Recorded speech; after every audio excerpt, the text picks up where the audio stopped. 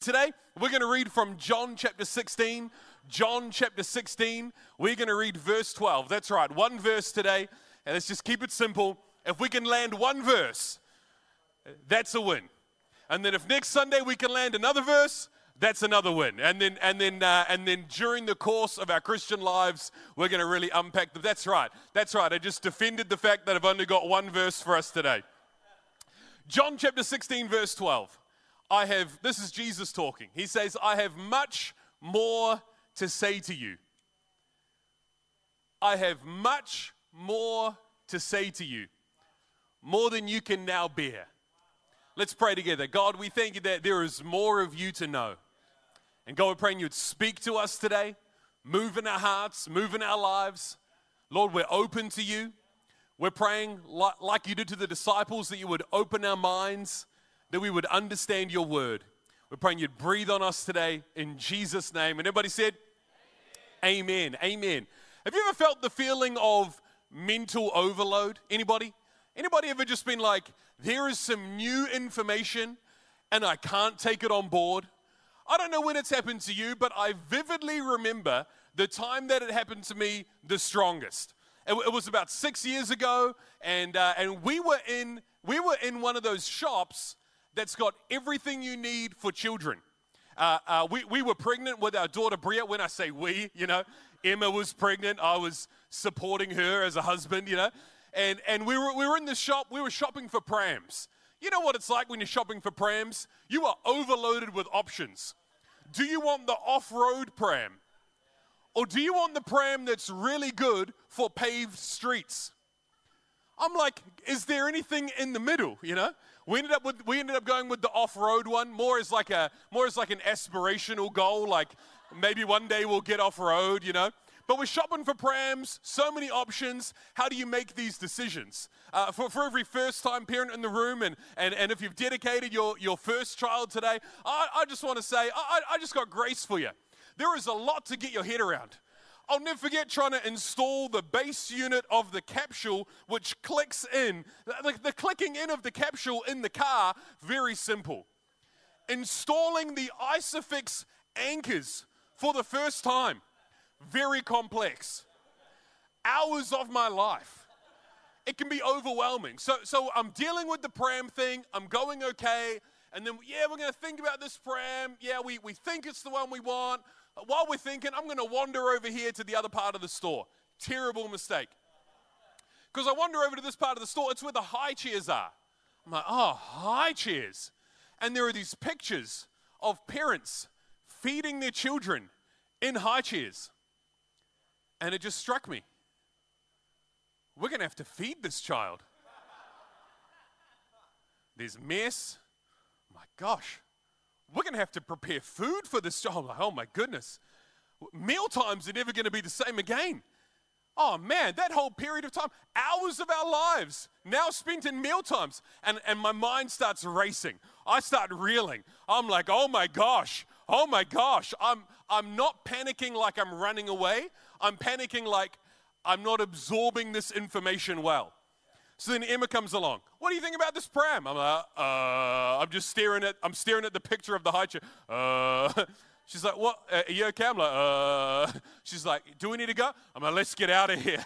So we get out. She's like, what's going on? I'm like, I just realized meal times. Oh my goodness. I'm like, I'm in the spiral of like, how are we going to deal with this? I felt so overwhelmed. Mentally, I didn't have capacity to take this on. It was still true that we needed a high chair. Eventually, we went and got the high chair. But in that moment, that information was more than I could bear. This is what Jesus is explaining to the disciples in this moment. He's saying, I've got more to say to you than you can now bear. But it's different than me, because this was the beginning of my parenting journey. Now I'm like, high chair? Yeah, absolutely. I can assemble a high chair, disassemble a high chair, blindfolded. I'm an expert now. But this verse in the book of John is at the end of Jesus' journey with his disciples. John chapter 13 to John chapter 19 is like a 24-hour period of the last 24 hours culminating with the death and burial of Jesus. But it begins with the Last Supper. Jesus washes the disciples' feet. Then they eat the meal together. The Bible says then that Judas is like, I'm going to go betray Jesus. So he leaves. Then they sing a psalm. Then they go out to the Mount of Olives. Jesus predicts Peter's betrayal. Then after that, the Bible says Jesus begins a speech. He begins to download his last grains of information that the disciples need before he goes to the cross. This takes 3 chapters. Our verse today is from the 3rd chapter of the last message of Jesus to his disciples before he goes to the cross.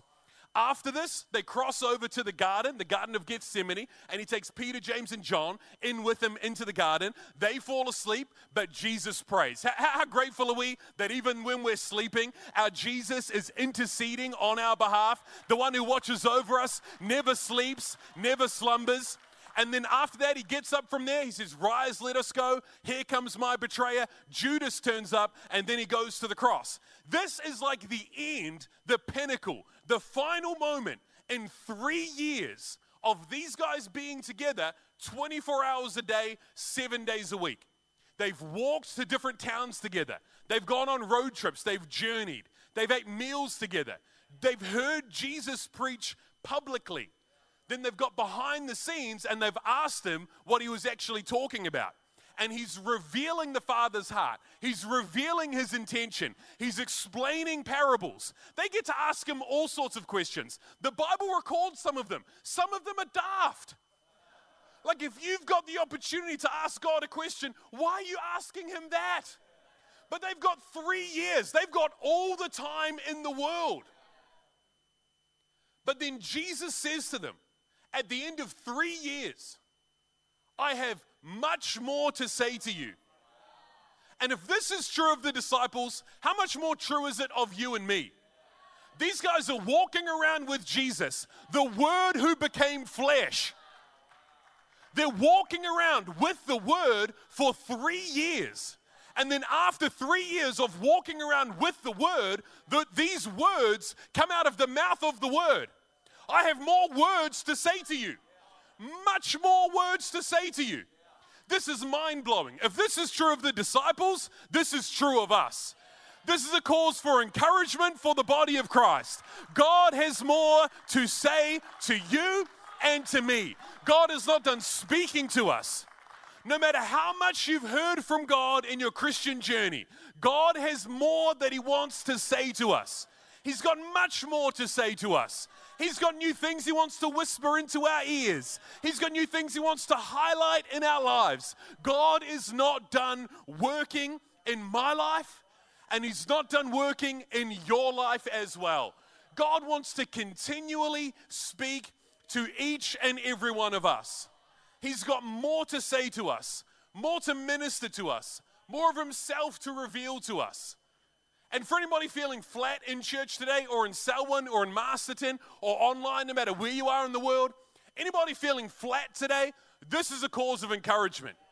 Anybody feeling hopeless or in despair, this is a cause for encouragement. Anybody just not knowing what to do next, this is a cause for encouragement. Anybody that's been obeying God for such a long time now that you're like, I don't know what God has for me next, this is a cause for encouragement. Because our God has much more to say to each and every one of us. And when God speaks, it brings hope to our lives. When God whispers to our spirit, it brings life to our souls. When God speaks, it brings context, it brings perspective, it brings hope. When God speaks, strategy is birthed on the inside of us. When God speaks to us, faith comes alive. When God speaks to us, we know what step we should be taking next. When God speaks to us, it helps us to throw off everything that's slowing us down and run in the path of his commands. And whenever we're stuck in life, we should be encouraged. God has more to say to us. For every parent who has no idea what to do next, God has more to say. For every business owner navigating COVID, and this uncertain economic environment, God has more to say to you. For everybody living life and just trying to figure out what's next, God has more to say to us. For any person in the valley of despair, at rock bottom in life, let me encourage you today. God has more to say to you. God's not going to leave you there. He wants to speak to you. He wants to minister to you. And when He speaks, it brings life to our lives. But here's the amazing thing. He says, I've got much more to say to you. But then He doesn't say it.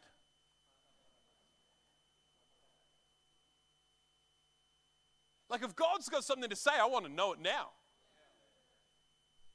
But He says, I've got much more to say to you, more than you can now bear.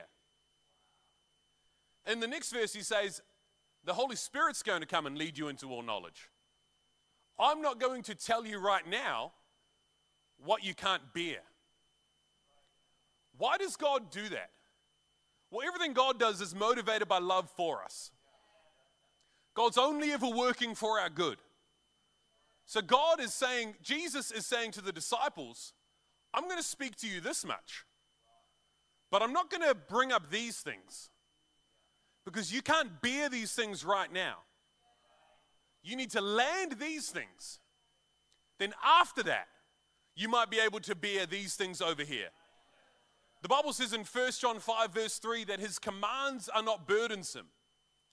The reason that the commands of God are not burdensome for us is the fact that He only tells us what we can bear.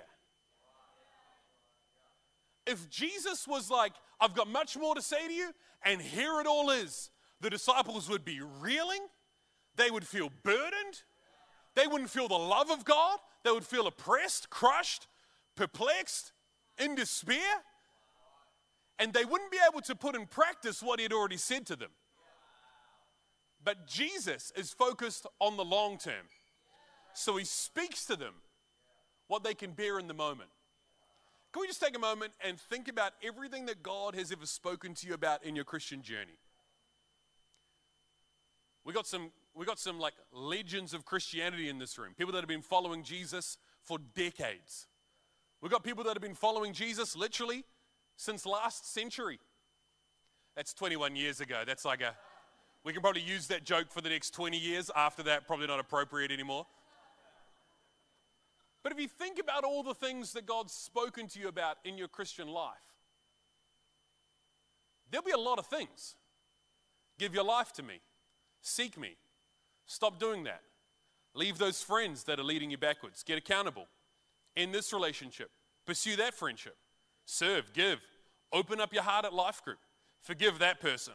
Apologize to that person. Accept the apology of that other person.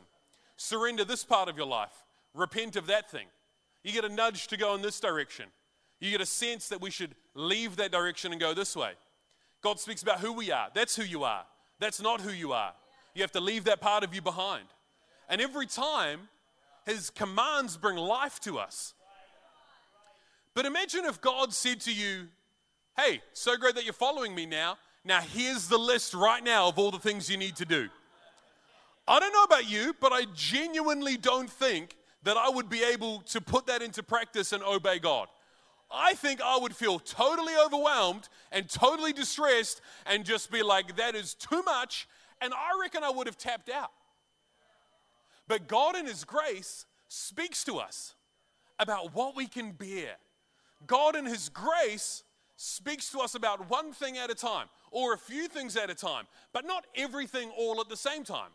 But everything that we put into practice becomes a foundation for the next thing He wants to say. And then before you know it, you've got a whole life in Christ that's more than you can ask, expect, or imagine.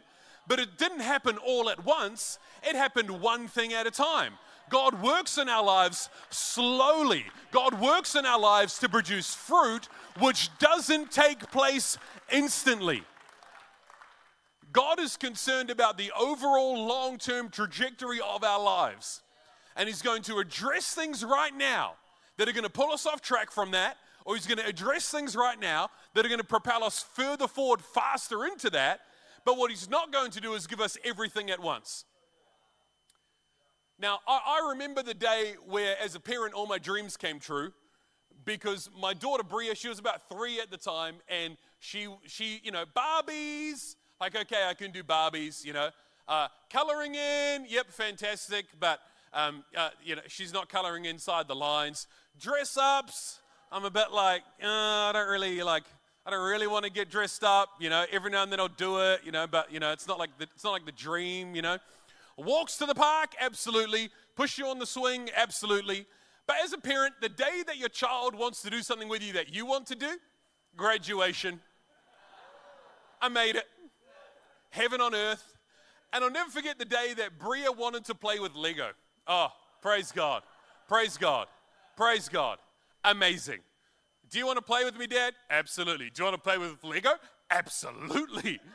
I'm reliving my childhood now. This is fantastic. I've been waiting years for this, Praise God. So then we're building this Lego and we're following, she called them constructions, not instructions, constructions.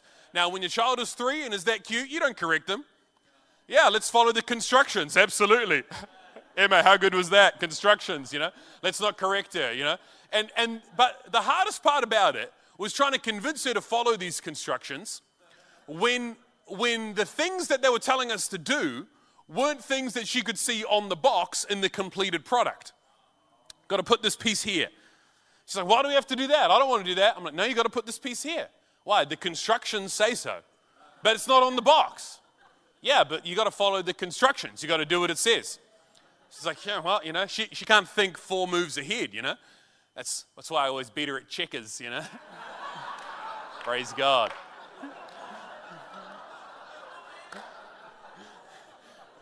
Then she gets upset, then I have to let her win the next 6 times. I'm like, Otherwise, we have to go back to Barbies. I'd rather lose at checkers than go back to Barbies, okay? Okay, I'm not getting my nails painted. We're not doing that. I'm losing at checkers. Amen. Amen. Amen. So then I'm like, okay, well, you can just learn this lesson yourself. So then I'm like, okay, fine. So then we skip the things that aren't obvious. And then we get to the end of the constructions and we're trying to put these pieces on or trying to do this thing and wondering why it hasn't all worked out. She's trying to wrap her head around it. I'm like, oh, well, because Bria, over here, like we're on move 57 right now. Back here on move number 8, you were supposed to put this 2x8 down here, this yellow one, and we didn't do that. And that means that because we didn't listen to the constructions then, we now don't have the opportunity to do this thing over here that we would really like to do. Sometimes this is what we want to do in our Christian lives. I don't really want to do that. I want to do this. God, why are you speaking to me about this? This makes no sense to me.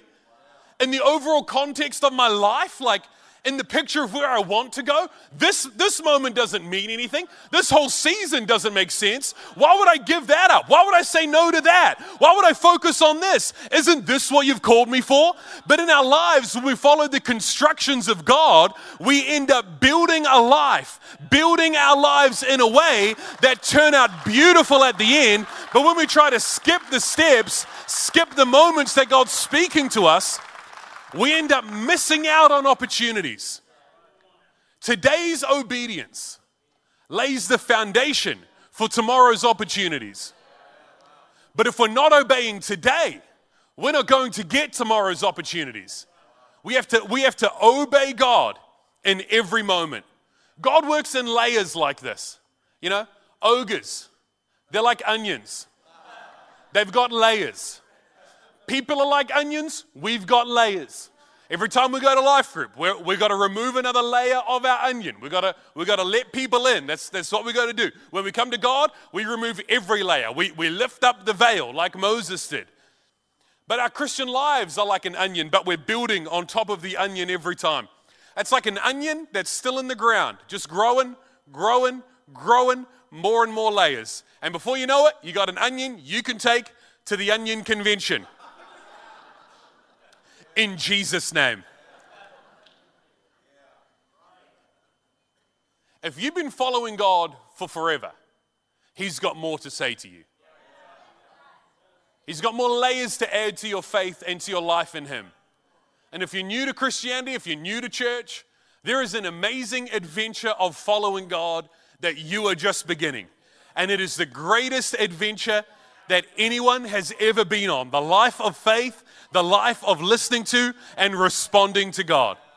So how do we get in a position where God is able to speak to us? How do we, if God wants to speak to us, but he's only speaking what we can bear, but he's got much more to say to us, how do we get in a space where God can speak to us everything that he wants to speak to us? There are 3 things we have to do. The first thing we have to do is we have to get to know his voice. There's a story of the young prophet Samuel in the Bible, and God's calling out to him, Samuel, Samuel, but he doesn't know it's God. And so he misses out the first 2 times that God wants to speak to him. The third time, he recognizes that it's the voice of God because Eli's helped him out. And then the Bible says that he's able to hear what God wants to say to him. And we have to recognize his voice. We have to get to know his voice. The primary way we do that is we get to know his word. We study the Bible. We get it deep into our hearts. The Bible says in James chapter 1, it talks about the word that God has planted in your hearts. Psalm 119 says, I have hidden your word in my heart. And when we take the word of God and we get it in our hearts, it's amazing because God begins to highlight different bits from his word as we go about our everyday lives. God speaks to us, highlights a verse, highlights a moment. Remember that Bible story, and this is God speaking to us in our lives. He reminds us of it. I love what the Bible says in the book of Jude. Jude is writing a letter to the church, and he's saying, I'm writing to you not things you don't already know. I'm writing to you to remind you of things. And I feel like that's what God does in our lives all the time. Reminds you of this, reminds you of that. Remember when you read that 3 days ago? He's reminding us of things. So number 1, we have to get to know his voice. Number 2, we have to decide to repent. Pastor John's always said to us, truth revealed and not responded to creates unbelief. You ever thought about the fact that when God speaks to us, he's doing it to draw us closer? But if we're not careful, God speaking to us can cause separation between us. Because he's speaking to us, but we're not responding. Creates a relational breakdown between us and God when we trust ourselves instead of agreeing with him. I like to think of repentance. The word repentance in the original Greek literally just means to change direction. Like I'm going this way. And then the Bible in Isaiah talks about a still small voice that we'll hear telling us to go to the left or the right. Repentance, change direction. Saul to Paul, Damascus Road. It's like a 100, he's going this way, and then his whole life direction starts to go this way. Then once you've got a relationship with God, then God's like, hey, go this way a bit. And you're like, okay, go this way a bit. Okay, go this way a bit, yeah. And then eventually we're going to make it to where God wants us to go if we keep responding to his voice. I like to think of repentance as agreeing with God instead of agreeing with me. If God says it and I disagree with it, only one of us can be right. Most of the time, it's not me. Every time it's not me. So we have to choose to agree with God instead of agreeing with ourselves. You ever been in that space where you're like, oh God, speak to me. Speak to me about something new. Because I don't want to do that thing.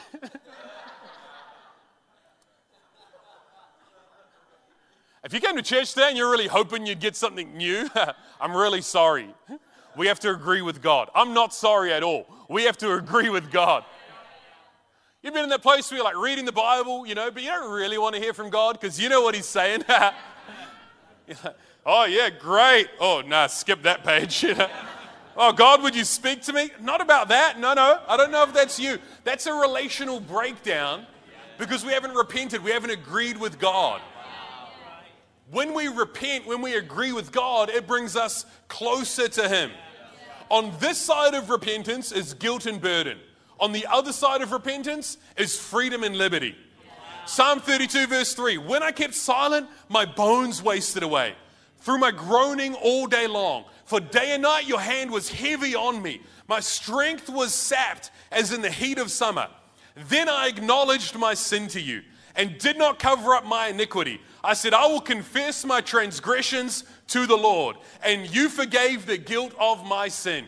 When we repent, when we just admit to God, I got that wrong, and I'm choosing to agree with you, it brings so much freedom to our lives. It is the most joyous place to be. Oh, it's scary. It's not fun while you're getting there. But then once we get there, oh, praise God.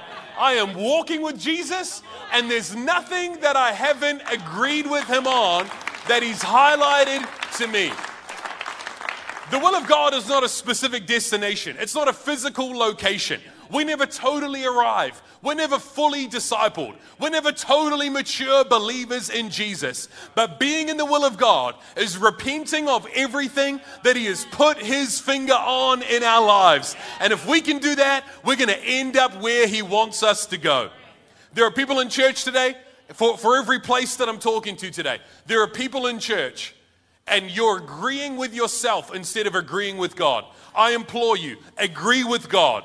He is not wrong. We are not smarter than he is. His ways are higher than our ways. He knows what's best for us. And the pain of repentance, the pain of letting go of our pride is worth it. There is reward on the other side of your obedience. I feel like there are people here listening today and everywhere that I'm speaking to today, and you feel like God is being unreasonable with you. Why is he asking me to do that? That's too much for me. That's the whole point of this message. God wouldn't speak to you unless you could bear it. And if God is asking you to do it, you need to repent and choose to agree with God instead of agreeing with ourselves. He never gives us more than we can bear. And on the other side of your repentance, there is peace, there is freedom, there is wholeness, and there is healing. As the band come and join me today, third thing we have to do, first thing is we have to get to know his voice. Second thing we have to do is we have to repent. We have to agree with God above ourselves. The third thing we have to do is we have to apply what he says. This is James chapter 1. Don't hear the word and not be a doer of the word. We have to apply what he says. God takes a risk speaking to us. The risk is that we won't respond, we won't repent, and we won't apply it. And then there's that relational separation. But we have to repent, we have to respond to God, and we have to quickly apply what God is saying to us. 1 John chapter 5 in verse 2. This is how we know that we love the children of God. By loving God, carrying out his commands. In fact, this is love for God, to keep his commands. And his commands are not burdensome. For everyone born of God overcomes the world. We have to apply what God says. This can be a really hard thing to do. It takes diligence. It takes proactivity. Sometimes we have to say no to something to say yes to the thing that God is asking us to do. It's not always easy, but it's always worth it. And as we lay these pieces down now, as we journey in life, we're going to be so grateful that we responded to God, applied what he was saying to us. There are Jonahs in church today. There are Jonahs in church. There are people who have heard God speak. You know his voice. It's number one. And you've kind of done number two in like the literal sense of the word, repentance, changing direction, you know. Jonah's sort of going this way. God says, go to Nineveh. And if repentance is changing direction, then technically Jonah, well, he definitely changes direction. He was like, I'm going all the way over here, you know. Changes his direction to avoid what God is saying. Don't do that. But there are people here today and you've done that. You haven't applied what God has asked you to do. There is truth in your life that you haven't responded to. And this is a moment for you today. Because the Bible says that God's grace is sufficient. His power is made perfect in weakness. You ever thought about why God put Jonah in the Bible? Like, God can use anybody. Like, Jonah, he hears the voice of God, but he doesn't repent, doesn't apply it. He runs in the opposite direction. What sort of example is this guy as a prophet? Like, if God could have picked anybody, why did he pick Jonah? You ever thought about that? I once asked God, and then kind of regretted it. I was like, God, why did you put Jonah in there? Like, why'd you pick him? Why didn't you pick one of these other super prophets? Like, why did you pick him? I just felt God whisper into my heart, I picked Jonah for you. I thought, what do you mean, God? I felt like God just said, for every time you've gone the other way, for every time, maybe you didn't physically go the other way, but the Bible says about the Israelites that in their hearts they turned back to Egypt. For every time in your heart you've gone the other way. For every time you've thought, I don't know, for every time you've wavered. For every time you've been slow to repent. And that's why God used Jonah as an example for us. And today, as an example for every person who's heard God speak and you haven't responded. God put Jonah in the Bible so that he could put Jonah 3 verse 1 in the Bible as an example for us. Jonah 3 verse 1 is one of the simplest and most profound verses in all of Scripture. It's a verse that should give all of us hope, because here is a man of God who went the wrong way. God sends a storm, his buddies throw him overboard. Are they really his buddies if they throw him overboard? Gets eaten by a whale, spat out on the shore. And then Jonah 3 verse 1, the word of the Lord came to Jonah a second time.